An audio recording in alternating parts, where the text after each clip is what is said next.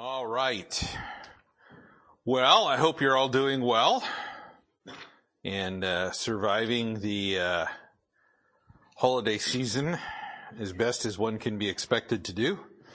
The other day there's, discussion and talk about, well, we need to go to the grocery store because we need to go get some stuff, for the girls are home, and we need to go get some lunch stuff. And come to find out, our only available day to kind of all go there and get some stuff together was Thursday. And I'm sitting there going, oh man alive, that's going to be nuts. Can you imagine going to Winco on a Thursday or a Walmart? Yeah, that's going to be crazy. So, but, we'll see what happens. So hopefully you're all doing well, but, we're going to be in the book of James again tonight, continuing on with our study. We're just talking about it right before we started here, talking about a couple of things with some other books and some key things to think about, but probably not going to get to all of those. We'll definitely get to some of them in short order, but we're going to try to get there as quickly as we can. But again, once you get into chapter 2 of the book of James, as I was saying, you start getting into the core of some pretty heavy doctrine. And there's a lot of people that will want to go and say, if you will, kind of ignore some of that heavier doctrine and try to, if you will, rationalize it in practical manner or an applicational manner, which we can take some of that, and absolutely we should. But again, there is a doctrinal component that cannot be ignored. Otherwise we're running amok in this book if we do that. But, we left off, right around, the first part of chapter 2. I'm going to make mention of something that, we talked about in the last part of chapter 1 though, just to, again, get us to understand a couple of things. But, we're going to take a look here at this in just a moment, but let's open with a word of prayer and we will get started for this evening.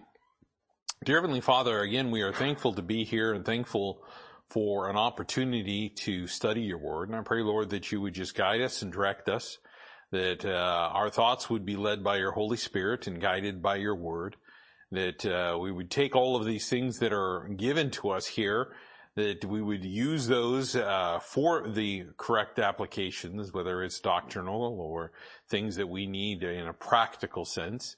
And Lord, I just pray that we would just have a desire this evening to learn from you, learn from what you give us throughout your scriptures. And I pray, Lord, that you just give me the words to speak and be with my mind, that all of it would be pleasing and honoring unto you. And these things we do ask and pray in your Son's name, Jesus Christ. Amen. So in chapter 1, there was the verse that James went into in verse 27, where he was talking about pure religion and undefiled before God and the Father is this, to visit the fatherless and widows in their affliction and to keep himself unspotted from the world.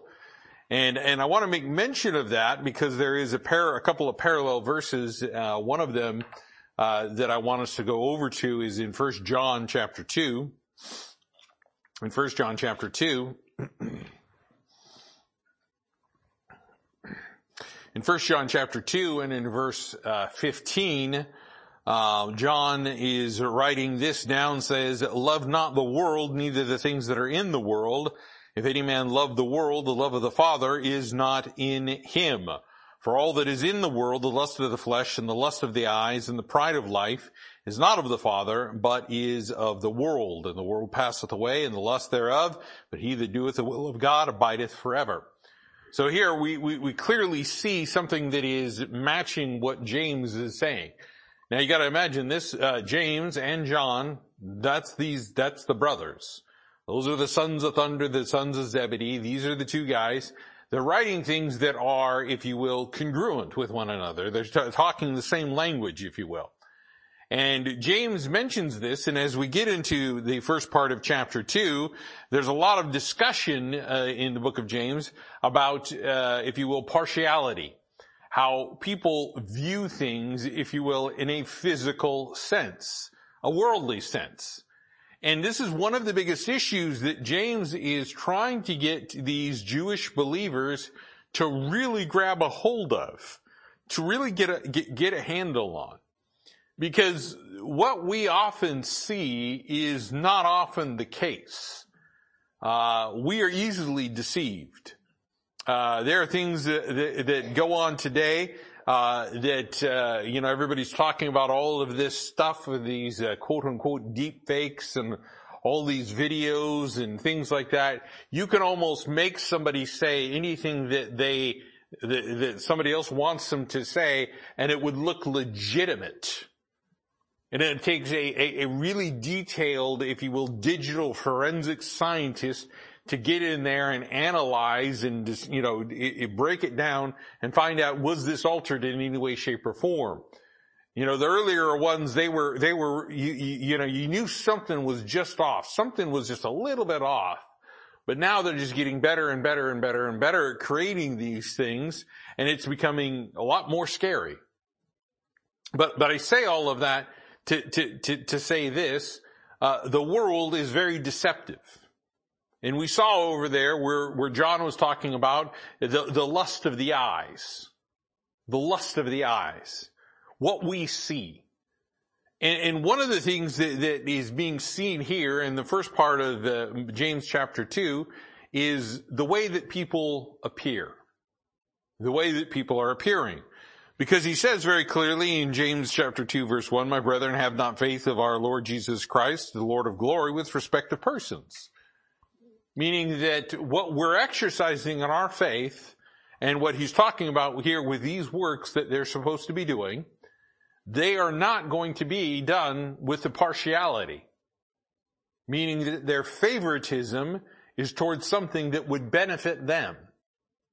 And he says in verse 2, "For if there come into your assembly a man with a gold ring and goodly apparel, and there come also a poor man in vile raiment, and ye have respect to him that weareth the gay clothing, and say unto him, sit thou here in a good place, and say to the poor, stand thou there, or sit here under my footstool. Are ye not then partial in yourselves, and have become judges of evil thoughts?" And James just cuts right to the chase and says, here's the issue. It's the evilness of their thought process. It's harmful. It's dangerous. It's something to be very wary of. Because what we find with that partiality, it is a hypocrisy, as he goes on a little bit further. They're wanting, if you will, to make friends with that person that is in the goodly arraignment, and not the one that's in the vile raiment, because again, they're wanting to go towards somebody that is going to benefit them. Having a rich friend would be a good thing, especially if you wind up in need. So there's this benefit that they think is going to help them. And it's a worldly mindset. It is not the mindset of God. It's not the mindset of Christ. He humbled himself and he came. He didn't have a home. He didn't have a place to sleep. He was sleeping in other people's houses or out in as we saw one sermon, out in the Mount of Olives over there in the garden over there. That was where he resorted to. That's where he would abide. That's where he was, if you will, in the common vernacular, hang out. But here we find that as he's talking about all of this, he's saying, look, here's the problem. You're going against what God is teaching. Go over to Leviticus chapter 19. Leviticus chapter 19. We took a look at this a little bit, but Leviticus chapter 19 and in verse 15, the Bible says, "You shall do no unrighteousness in judgment. Thou shalt not respect the person of the poor, nor honor the person of the mighty, but in righteousness thou shalt judge thy neighbor." Now, this becomes very critical because he starts talking about the royal law here coming up in the next part of this. And the royal law is thou shalt love thy neighbor as thyself. Now, here he's specifically saying you shouldn't be partial regardless of their economic or financial position. This was a commandment for the nation of Israel for them to understand. Because again, you don't want to have somebody that is always favoring the poor, because sometimes the poor are just as guilty as the rich. And the rich are just as guilty as the poor, if you will. Why? Because for all have sinned and come short of the glory of God. They need to understand that concept. But that's the way that it is today. There are pastors that I know of and pastors that I've also heard of that they have a congregation, and then all of a sudden there is somebody in the church that gets upset over something, whatever it may be. And they get so upset over it that they come to the pastor and say, well, we're going to leave the church, we're going to go somewhere else. And some of those pastors that I know, and some of them that I've heard of, will view that family or that person in the way that the IRS views them, as a giving unit. By the way, that's how you're classified according to the IRS. You're not human beings, you're a giving unit. In case you ever wanted to know the details behind that. But here's the understanding behind this. They'll look at them, and if the person is, say, not well-to-do, and they don't provide a lot of money in the offering, then it's probably not, really important to, if you will, try to talk to them.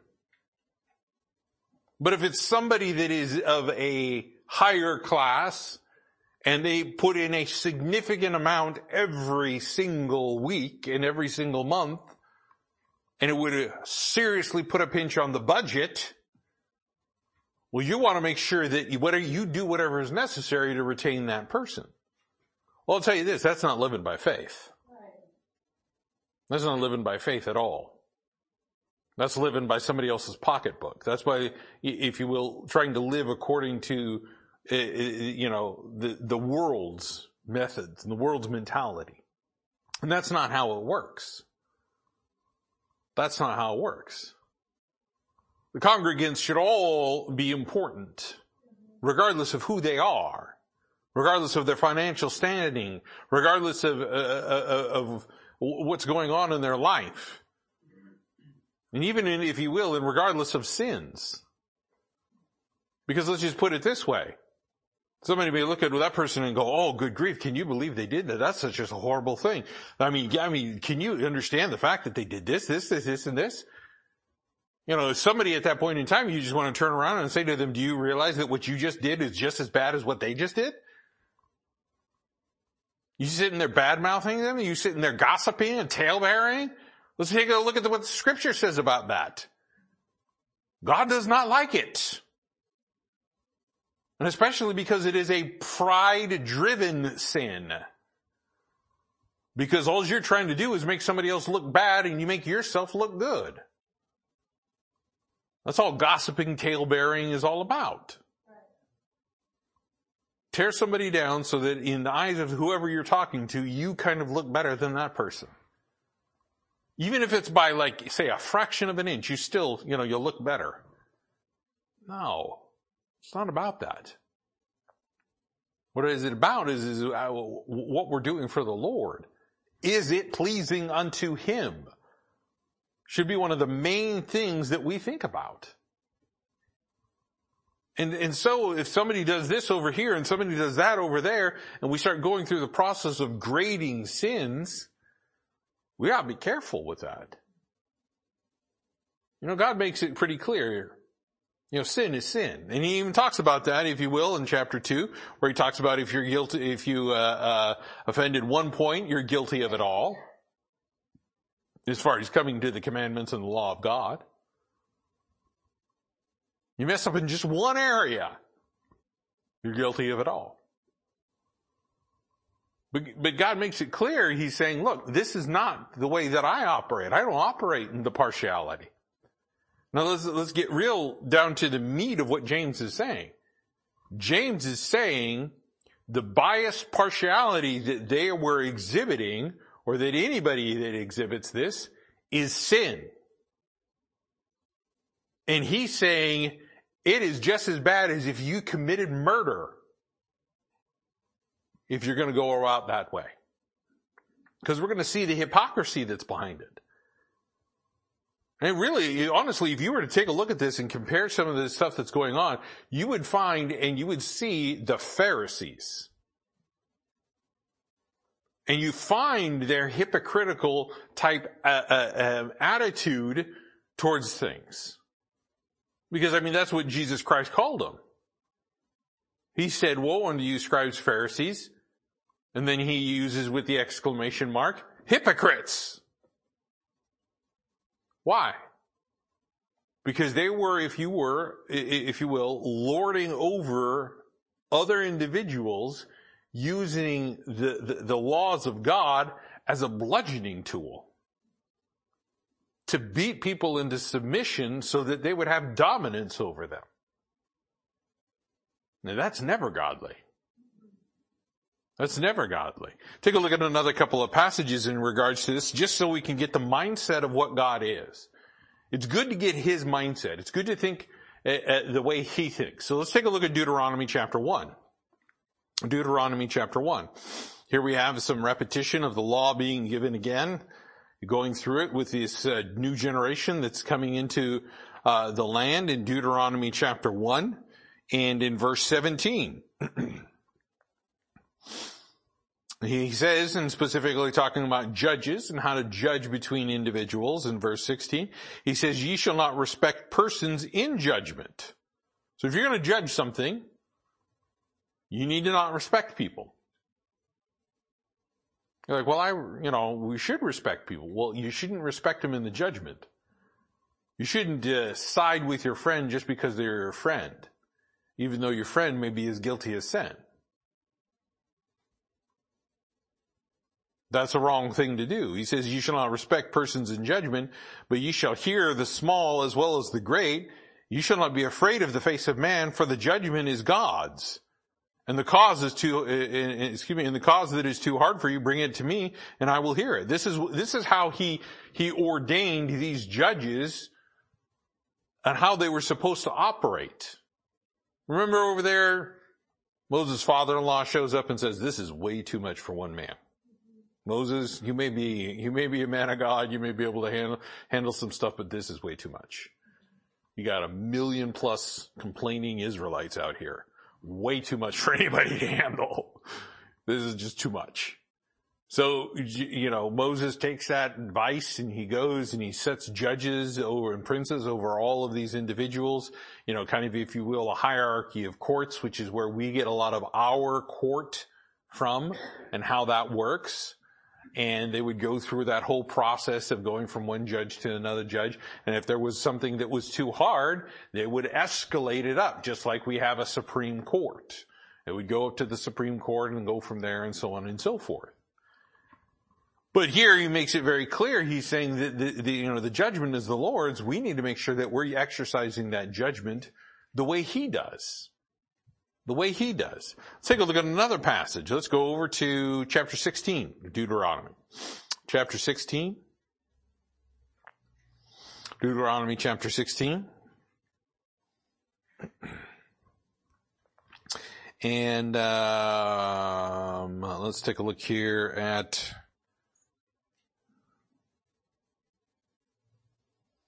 verse 18. It says, judges and officers shalt thou make in all thy gates, which the Lord thy God giveth thee, throughout thy tribes, and they shall judge the people with just judgment.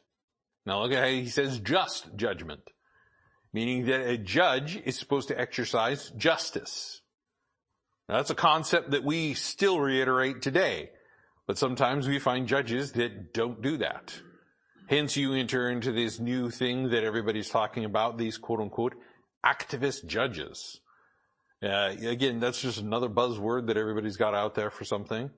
Whether you're talking about religious right or things of that nature, it's just all these little buzzwords that everybody's got. But one of the things that he's talking about is they're supposed to exercise justice in this judgment. Meaning it's supposed to be the right way to do it. And he says in verse 19, thou shalt not wrest judgment. Thou shalt not respect persons, neither take a gift, for a gift doth blind the eyes of the wise and pervert the words of the righteous. So here he is making it very clear. He's saying if you're going to do judgment, you need to do it the way that he would do it, which is just. And the way you do it is that it's not done by bribery and by, if you will, respect of persons. Looking at somebody and saying, oh man, they make a ton of money. If I rule in their favor, they might give me some. They might give me a gift. That person comes and says, I want you to rule in my favor. If you do that, I'll give you 500 head of cattle or something like that. That makes the judge rich. And he's saying, look, we need to be absent of that mindset. We need to be absent of that mindset and if you will, avoid that temptation. So as he talks about here, and all these things, and he starts off in chapter 1 over there in the book of James, where he says, you need to count it all joy. Well, the way you count it all joy is when the things that are done righteously. Instead of falling into those temptations. Making this conscious decision to say, no, I'm not going to do that. And yes, I'm going to do this according to the will of God. Take a look at another verse, another passage. Let's go over to the book of Proverbs. Let's take a look at a couple in the book of Proverbs. Proverbs chapter 24. Let's start there. Proverbs 24, verse 23. Proverbs 24, 23. He says, these things also belong to the wise. It is not good to have a respect of persons in judgment. Somebody that's going to exercise that wisdom that God gives them, the wisdom that he talks about a little bit further into chapter 3 in the book of James that comes from above, that kind of wisdom doesn't pervert justice that way. What does he say here very clearly? He says it's not good to have respect of persons in judgment. That's gonna cause a problem. I mean, you go back over there and you take a look at Samuel's sons and what they were doing. They were receiving all of those bribes and things, if you will, from the people to hopefully get them right with God. Now that's the most absurd thing I've ever heard in my entire life. How is it, that you sin and then you bribe the priest to make it right with them or make it right with God for them? That doesn't make any sense. Take a look at Proverbs chapter 28. Take a look at another passage, Proverbs chapter 28, and take a look at verse 31. Proverbs chapter 28, there is no verse 31. What do I have down here? Hold on a second here. Can't even read my own handwriting. Verse 21, let's start there. That sounds good. To have respect of persons is not good. For a piece of bread, that man will transgress. And you know what that is about? That's about an individual that will do anything to get what they want. They will do anything to get what they want. There are things that people absolutely, desperately want. And in this case, he's talking about a need. That an individual that wants a piece of bread, they're going to do whatever it takes, including sin. Including sin. So when we take a look at this and we're talking about not having a respect of persons, he's saying, look, don't be going after what you think you need. The Bible is very, very, very detailed when he goes about cautioning who we hang around, who we call friends, how we, if you will, work in those relationships. If the relationship is just for the sole benefit of us, that's not a godly relationship. That's not the way that God created relationships. And you go back over there in 1 Corinthians and God makes it clear. He's saying that, that it's about, when it comes to a marital relationship, it's about the other person. If the other person isn't being honored in that, then there's a problem in that relationship. There's a major issue. That's not the way that relationships are supposed to work according to the Lord. But here he's talking about in this situation that this person that is that's respecting another person in that judgment, it's basically like a person that is so desperate for a piece of bread, he'll do anything to get it, up to including sin. And that is what respecting of persons is about, is a sinful nature. The sinful pattern. Take a look at a couple other passages. This time let's go to the New Testament, the book of Acts. Acts chapter 10. Let's start in Acts chapter 10. We'll start in Acts chapter 10 and then take a look at Romans here in just a moment. But Acts chapter 10.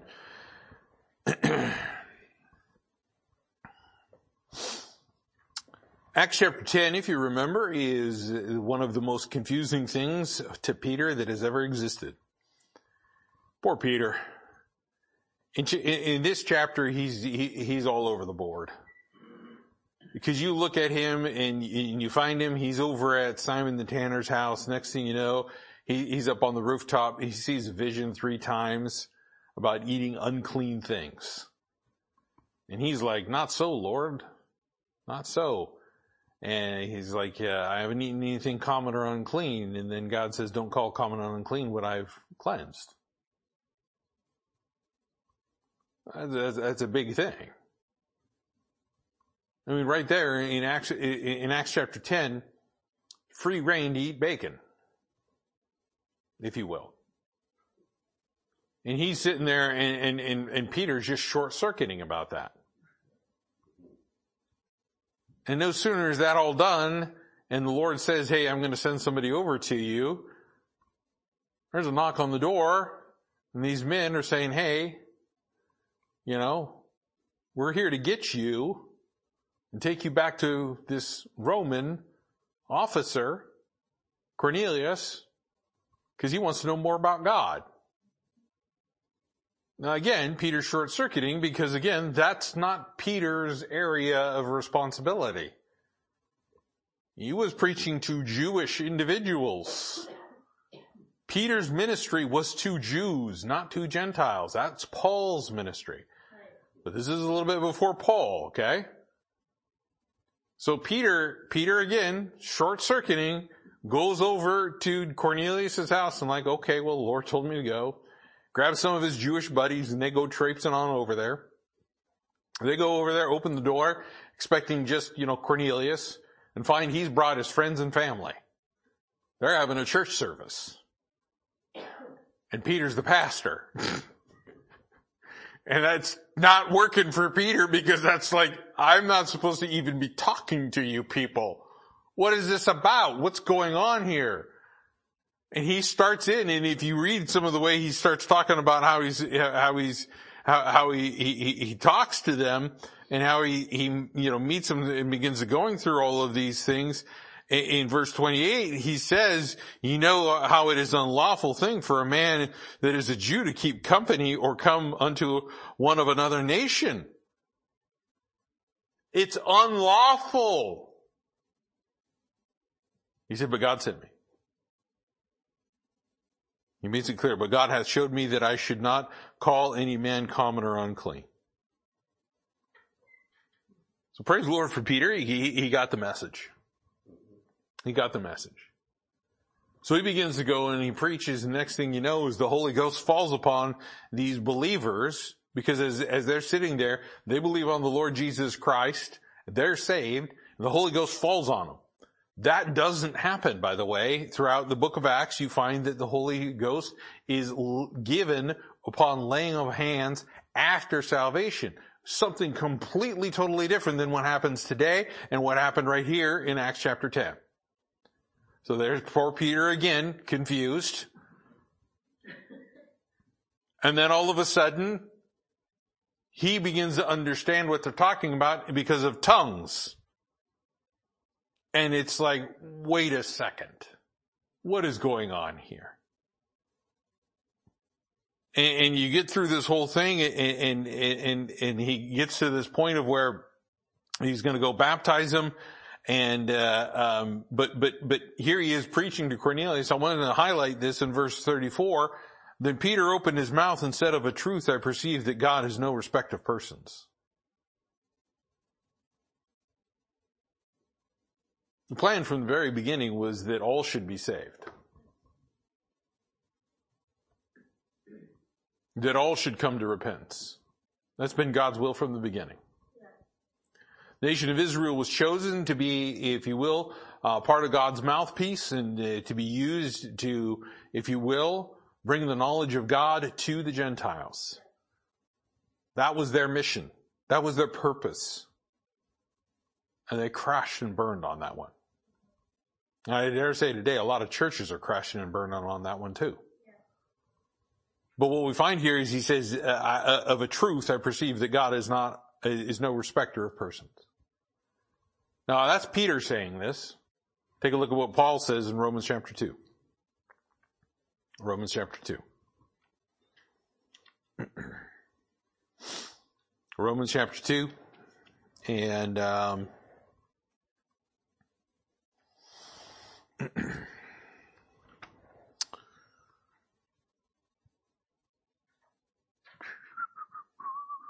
verse 11. There we go. Right there it says, for there is no respect of persons with God. Men are biased, God is not. You know, in this day and age, there's a lot of conversations about what people call implicit bias and so on and so forth. And they go through all of these tests to see whether you're biased or even if you're bigoted or racist and so on and so forth and things of that nature. Well, let's just face it, that's what man is. Man's good about doing that. What happens? You get a group of people together and what? They all kind of congregate together. You don't believe me? Go to a high school, any high school. I don't care which one. Walk in there during lunchtime or during their break period or whatever it is, and what do you see off on one corner? You see all the football players over there. See all the nerds over there. See all the goths hanging out by the locker rooms. You see the introverts hiding under the tables. I mean, you see commonality, right? And of course, each group is talking bad about the other group. And vice versa.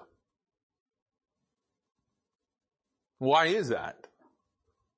Because that's how man thinks. Man thinks on the things that are outward, not on what's inward.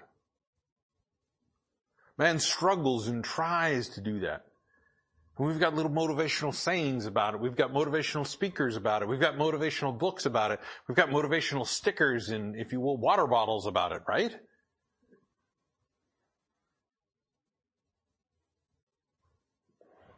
How we're not supposed to be that way. But I guarantee you, even the person that is, quote unquote, the most unbiased person has a bias. They have a bias. Aren't you glad God doesn't have a bias? God does not care about which sin is setting you to hell other than the one that's of you rejecting Jesus Christ. Okay? The Bible says we've all sinned. The Bible says over in this book, James, where we're seeing that if you offend one point, you're guilty of it all. Well, I don't care if you told one white lie, you're as bad as a politician.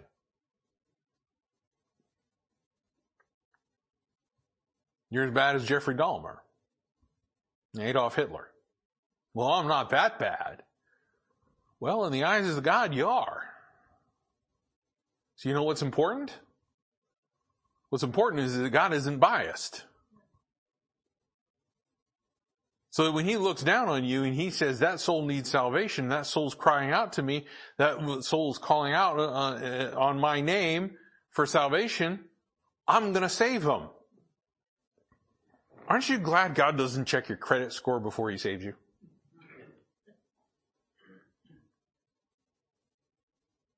Those three little numbers, right? Why is it that just drives everything? There it is. That's bias. And people look at it and they'll say, well, that just shows responsibility. I totally understand that. I totally get that. And so a lot of that is true. But I will tell you this, sometimes people are a victim of circumstances that they cannot help. They cannot be helped. Aren't you glad God doesn't sit there and ask what your IQ is before you trusted Him? There you are, you're calling out and saying, Lord, I know I'm a sinner. Lord, please save my soul. I don't want to go to hell. I want to be with you. I want eternal life. And He says, good. By the way, when's the last time we checked your IQ level? Because there's only a certain amount of, IQ that we let into heaven. Well, I'm exempt then. I'm out.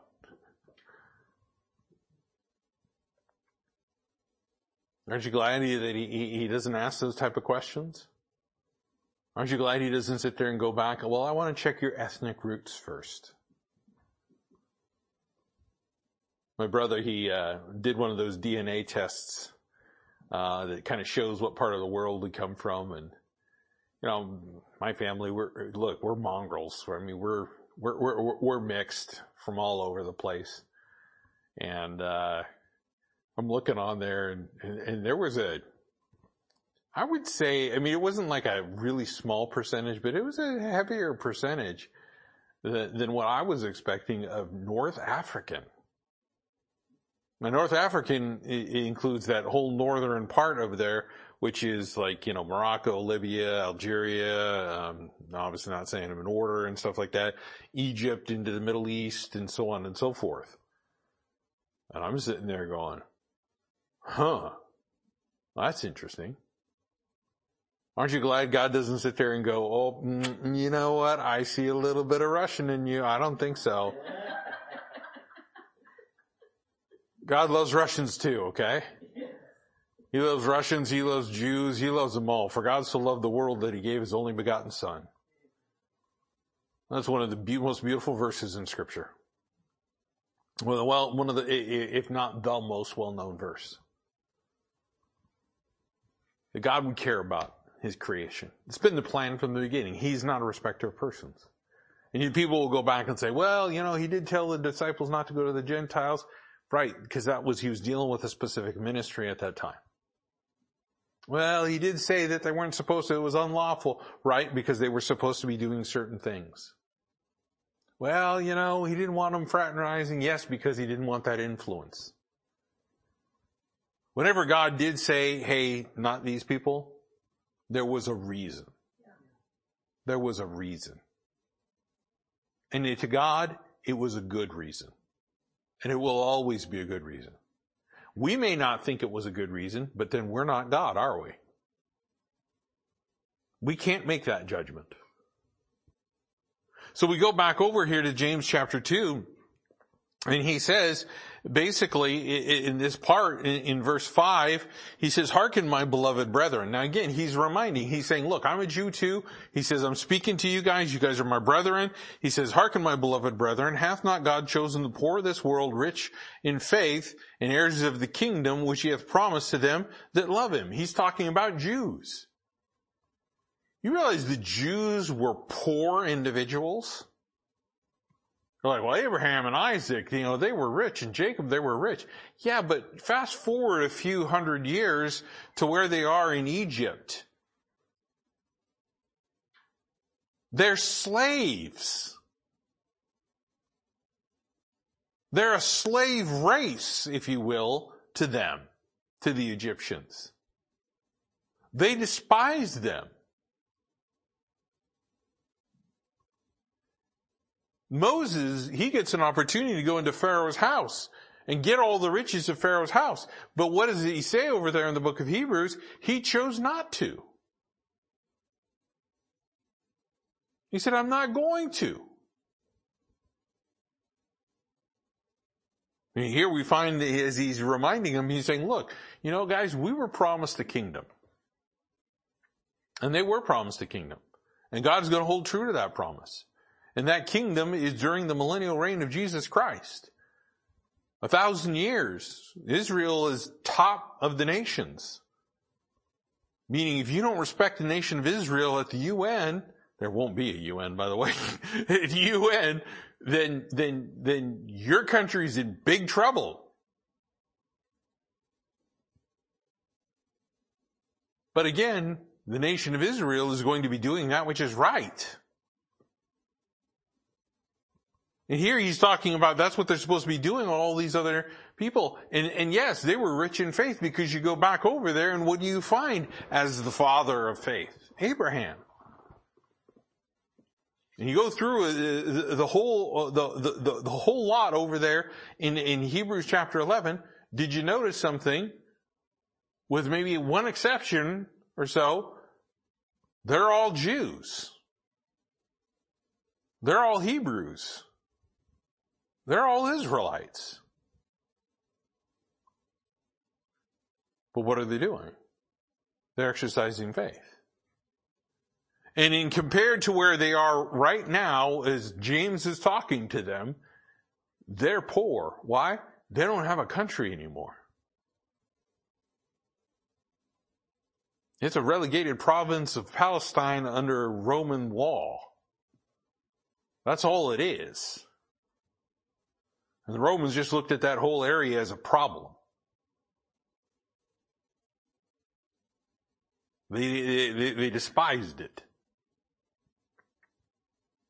But here we find he reminds them, he reminds them and says, look, you know, God chose the poor. Aren't you glad he didn't choose a richer nation? Why would we be pious in our judgment? And if you remember, God told the nation of Israel, I didn't pick you because you were the biggest. I didn't pick you because you guys were the best. I didn't pick you because you guys were the richest. I didn't pick you because of that. Why is that? Because you know what? God likes to pick things that just make people go crazy. Whittling down an army from 32,000 to 300 with Gideon against against an army that he described as grasshoppers. And their numbers were large. God takes care of it. He likes using those small things. He likes using those things that confound, if you will, the wise of this world. Because sometimes, you know what? What God does isn't logical to us. It is not logical to take 300 men and go up against an army that is at least 100 times larger than yours. That doesn't make any sense. From a tactical perspective, no. It doesn't make any sense. Unless you've got an atom bomb hidden in your back pocket. Still, even then, not wise to use it. But you see what he's talking about is he's saying, look, God didn't exercise partiality when he chose us. He just took a man that loved God and was willing to believe him and step out on faith. Step out on faith. Now, as you go down here a little bit further, he says this, he says, but you've despised the poor. Despised the poor. And that's a sad thing to have them understand, is that they despise the poor. God doesn't like it when we despise things. Esau despised his birthright, and God hated him for it. So when we start despising in such a way, the problem is we start looking at, if you will, individuals in the incorrect manner. We look at them. They despised him because they couldn't give him anything in return. They couldn't even give him reputation. Oh, hey, I know the bum on the corner street. Big deal. Here he says, do not rich men oppress you and draw you before the judgment seats? Now look, these individuals that he's talking about are unregenerate here. These rich men, these are people that are not considered the brethren, if you will. Because look at what they're doing. What are they doing? He says, they draw you before the judgment seats. Why? Because they're litigious. Yeah, they will try to get blood out of a stone. Because back then, if you couldn't pay, well, guess what? Your body ain't your own. You're somebody else now. Indentured servitude. It wasn't until not too long ago that they actually stopped doing that, by the way. It's kind of interesting when you look at U.S. law about indentured servitude. This is just kind of a side note. Did you ever notice that there's no real laws that are actually, quote unquote, have done away with it? There are in England and in Scotland and other countries, but not here in the United States. It's just kind of faded away into the background because, if you will, they did away with the debtors' prisons because they figured, what purpose does it serve? If they don't have any money, I'm not going to get any. And they'd rather just leave the people to live in their destitute. But here, he makes it pretty clear. He says the rich men are oppressing you. They're richer than you, so they take advantage of it. Now they're biased. You're biased trying to prefer them, but they're biased against you. Go a little bit further down here, a little bit in verse 7, he says, do not they blaspheme that worthy name by which ye are called? Well, what name is he talking about? None other than Jesus Christ himself. Their speech very clearly shows that these individuals, and their actions clearly show that these individuals are not people that are godly. And James is getting them to think about, you like those people because of the way they look on the outside and because of, if you will, a worldly reputation. But in their reputation in the eyes of God is that they're oppressors, which God condemns, and they're blasphemers. That's how God sees them. Why would you want to go to them? Now, he's not saying all rich men are like this, okay? Let's clarify that. Not all rich men are like this. Because if you go over to where Paul is writing to Timothy, he makes it clear that he's talking about those that are rich, that they be ready to give. God uses those people for a reason. God uses those people for a reason. But not everybody's going to be that way. They're few and far between. But here he gets into verse 8 where he says, if you fulfill the royal law according to Scripture, thou shalt love thy neighbor as thyself, you do well. Now this is interesting. He called it a royal law. And some say, well, it's because, the king said it. Well, where was it initially stated?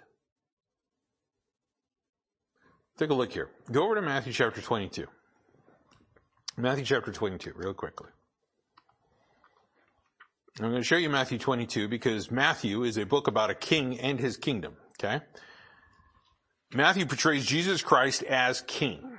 Specifically, king of the Jews, king of the world, king of kings. His kingdom, the kingdom of heaven, that physical, literal reign of Jesus Christ here on earth. And he down in verse 34, says, but when the Pharisees heard that he had put the Sadducees to silence, they were gathered together. And one of them, which was a lawyer, leave it to the lawyers, asked him a question, tempting him and saying, Master, which is the great commandment in the law? Basically, I want you to narrow it down to one. Out of how many were over there in the book of Leviticus and Deuteronomy, and there's some in Numbers, and there's a bunch in Exodus. Which one? Which one's the best? And Jesus said unto him, Thou shalt love the Lord thy God with all thy heart, with all thy soul, with all thy mind. This is the first and great commandment. And the second is like unto it. Thou shalt love thy neighbor as thyself. On these two commandments hang all the law and the prophets. Now he gives a parallel over there in Mark chapter 12. Now interesting, Mark and Matthew also go together. Those two books go together because one portrays him, Jesus Christ, as a king, the other one portrays him as a servant. You go over to the Old Testament, and throughout the Old Testament prophecies, not only is he referred to as royalty and as king, he's referred to as the Lord's servant. Jesus Christ is. That's why those two books are very important for the nation of Israel. So you basically have the parallel passage over there in Mark chapter 12, verses 30 and 31. But it originally came from, if you will, Deuteronomy chapter 6. Take a look at that. Let's go to Deuteronomy. Deuteronomy chapter 6.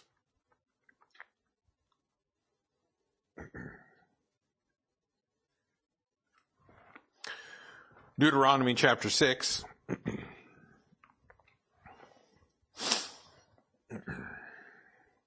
In verse 3 it says, Hear therefore, O Israel, to observe and do it, that it may be well with thee, that there may increase mightily, as the Lord thy God of thy fathers hath promised thee, in the land that floweth milk and honey. Hear, O Israel, the Lord our God is one Lord, and thou shalt love the Lord thy God with all thy heart, with all thy soul, with all thy might. There it is. He makes it really clear. He tells the nation of Israel, as a fledgling nation, this is what I want you to do. Make sure you love the Lord God with everything you've got. In order to fulfill the royal law, the one that comes next, that first one has to be executed. Meaning it must be done. Because you can't accomplish the second one unless the first one is done. And here he is, he makes it very well known, and there's, as we saw, there's several passages over in the book of Leviticus, and we'll take a look at some of those a little bit later, but when it comes to the neighbors, there's always this, if you will, understanding that those that are around you are your neighbors.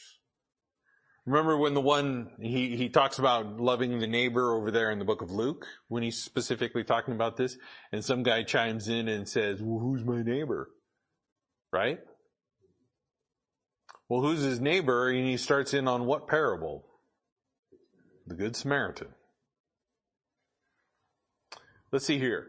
The good neighbor was not the Levite or the priest, both Jews, but a half-breed, subcultured human, as they would refer to him as, a Samaritan. Because if you remember, the Samaritans were in Israel from Samaria in that region. But the city of Samaria, when it was conquered by the Assyrians, they took everybody out. And they filled the city of Samaria with Assyrians to, if you will, capture and populate and colonize the country. Well, the land was not very appreciative of the fact that these Assyrians were there, and what happened is all of a sudden the beasts started attacking the people.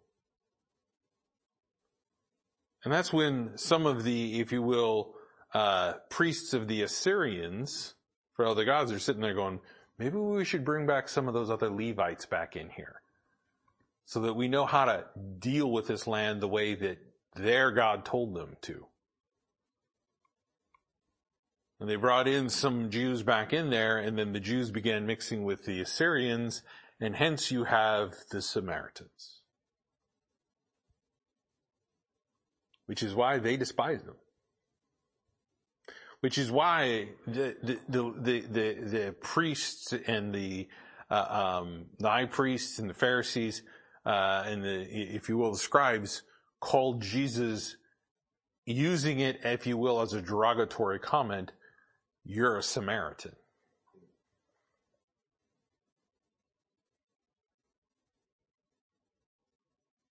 Remember when he showed up over there at the Samaritan woman at the well, and she was kind of confused about why he was talking to her? But as Jesus said, he must needs go through Samaria. And isn't it amazing that the Samaritans more readily received him than even his own hometown?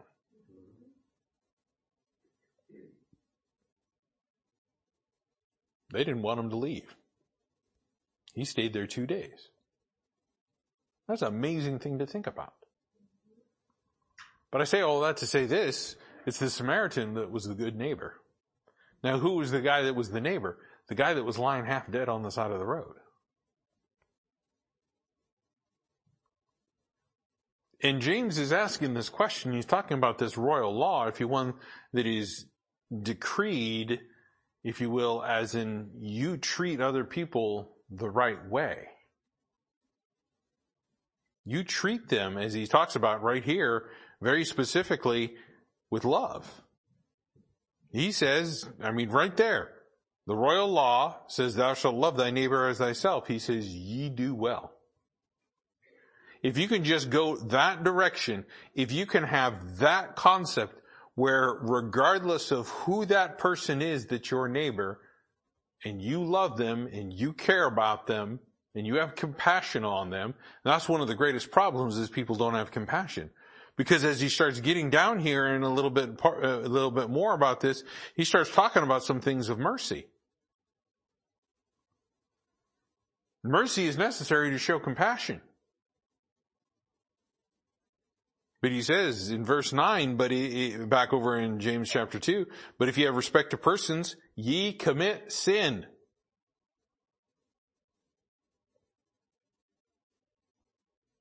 Now that's very applicable for us today.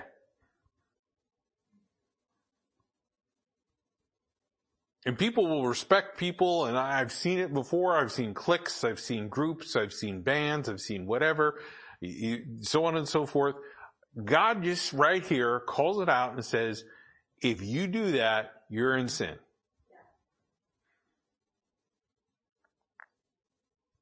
Well, I like this guy better than that guy. Who cares? Obviously, God doesn't. Well, it's our flesh that cares. So we have to be very careful with that. Now again, he is no way, shape, or form sitting there telling us to accept people's sin or condone sin or anything of that nature. He's talking about the way that we judge things. We have to be careful. We have to be careful. And he says, if you have respect to persons, you commit sin and are convinced of the law as transgressors. Now this is the important part because they're going around boasting of themselves and, if you will, talking about how great they are and what they're doing, and the end result is, he just said, if you go out and you show favoritism in such a way, you're in sin. And then he says in verse 10, for whosoever shall keep the whole law yet offend in one point, he is guilty of all. He's saying, look, if you can keep the whole law and you can do all the commandments that God tells you to do, and specifically for the nation of Israel here, the things not, that were moral laws that they were supposed to be abiding by, he's saying, look, if this is the case and you keep all of those, but yet you do this, you're guilty of it all. All that good work that you're sitting there trying to do, one little oopsie, and you're guilty of it all. You're guilty of it all. Now that puts the idea and the concept of who's a sinner in the eyes of God very clear. Whether it's one person that told one white lie, or it's a person that is a sociopath and a psychopath and a mass murderer.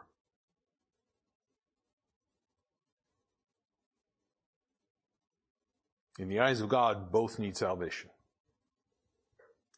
In the eyes of God, both need Jesus Christ as a Savior. In the eyes of God, both need the cleansing of the shed blood of Christ. In the eyes of God, He died for them both. In the eyes of God, he wants to extend mercy.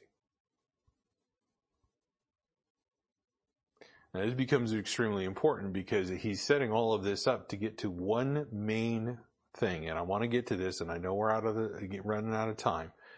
But if you go down here a little bit further in verse 11, we're going to read to verse 13 here for a moment. But in verse 11, he says, "For he that said, do not commit adultery, said also, do not kill. Now, if thou commit no adultery, yet if thou kill, thou art become a transgressor of the law. So speak ye, and so do, as they that shall be judged by the law of liberty," meaning that God's standard is he's going to judge them according to his word. For ye shall have judgment without mercy that showed no mercy. And mercy rejoiceth against judgment. Now this is really important. And we'll get to get to some of the doctrinal part of this next week. But I want you to see that this is where he's getting at. It's really hard to show mercy if you're biased. It's really hard to show mercy if you're partial towards one person. In order to execute it correctly, you have to have the mindset of God and not be a respecter of persons. And we'll talk about that more, Lord willing, next week. It didn't get as far as I wanted to. We'll take, again, like I said, we'll pick that up and then get into this whole idea of faith without works, which again is a very heavy doctrinal component of this book. It's, there's some things in here that a lot of people scratch their heads on, don't quite understand. Some people try to explain it away in one way, and some people just ignore the whole concept altogether. We're going to take a look at the whole counsel of the Word of God. We're going to see what it says. We're going to compare Scripture with Scripture, and we're going to find out exactly what God's talking about. Because it becomes very important. We got to remember that this book was written to a specific group of people for a specific time. And we've got to keep that in mind. If we don't, we're going to get really messed up. I'll give you one real quick example. The book of Leviticus, do you think that was written to you? To keep today? Nope, that was written to a group of people at a certain time for a certain reason. God always has a reason why he does these things. And we'll explore that, Lord willing, next week. But let's go ahead and be dismissed with a word of prayer. Dear Heavenly Father, again, I thank you for this time. Thank you again for all that you've given to us. Pray, Lord, that as we think on these things and we contemplate, especially in regards to partiality and judgment, how we do things, that, Lord, we would just have that mind that is yours, that is the mind of Christ, that is without partiality. And, Lord, I am so, so thankful that you did not have partiality towards me or towards someone else when it came to salvation.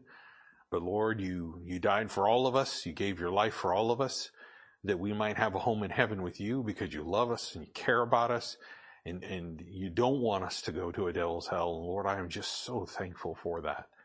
I'm so thankful that you don't judge the way that men judge, but you always judge with justness and with righteousness. Lord, I pray you just take us home safely tonight. And again, just bring us back safely on Sunday, Lord, as we talk more about you coming here to this earth and what you've given for us, what you gave up for us, and what you do for us on a day-to-day basis. I thank you again for all that you've done. And these things I ask and pray in your Son's name, Jesus Christ. Amen.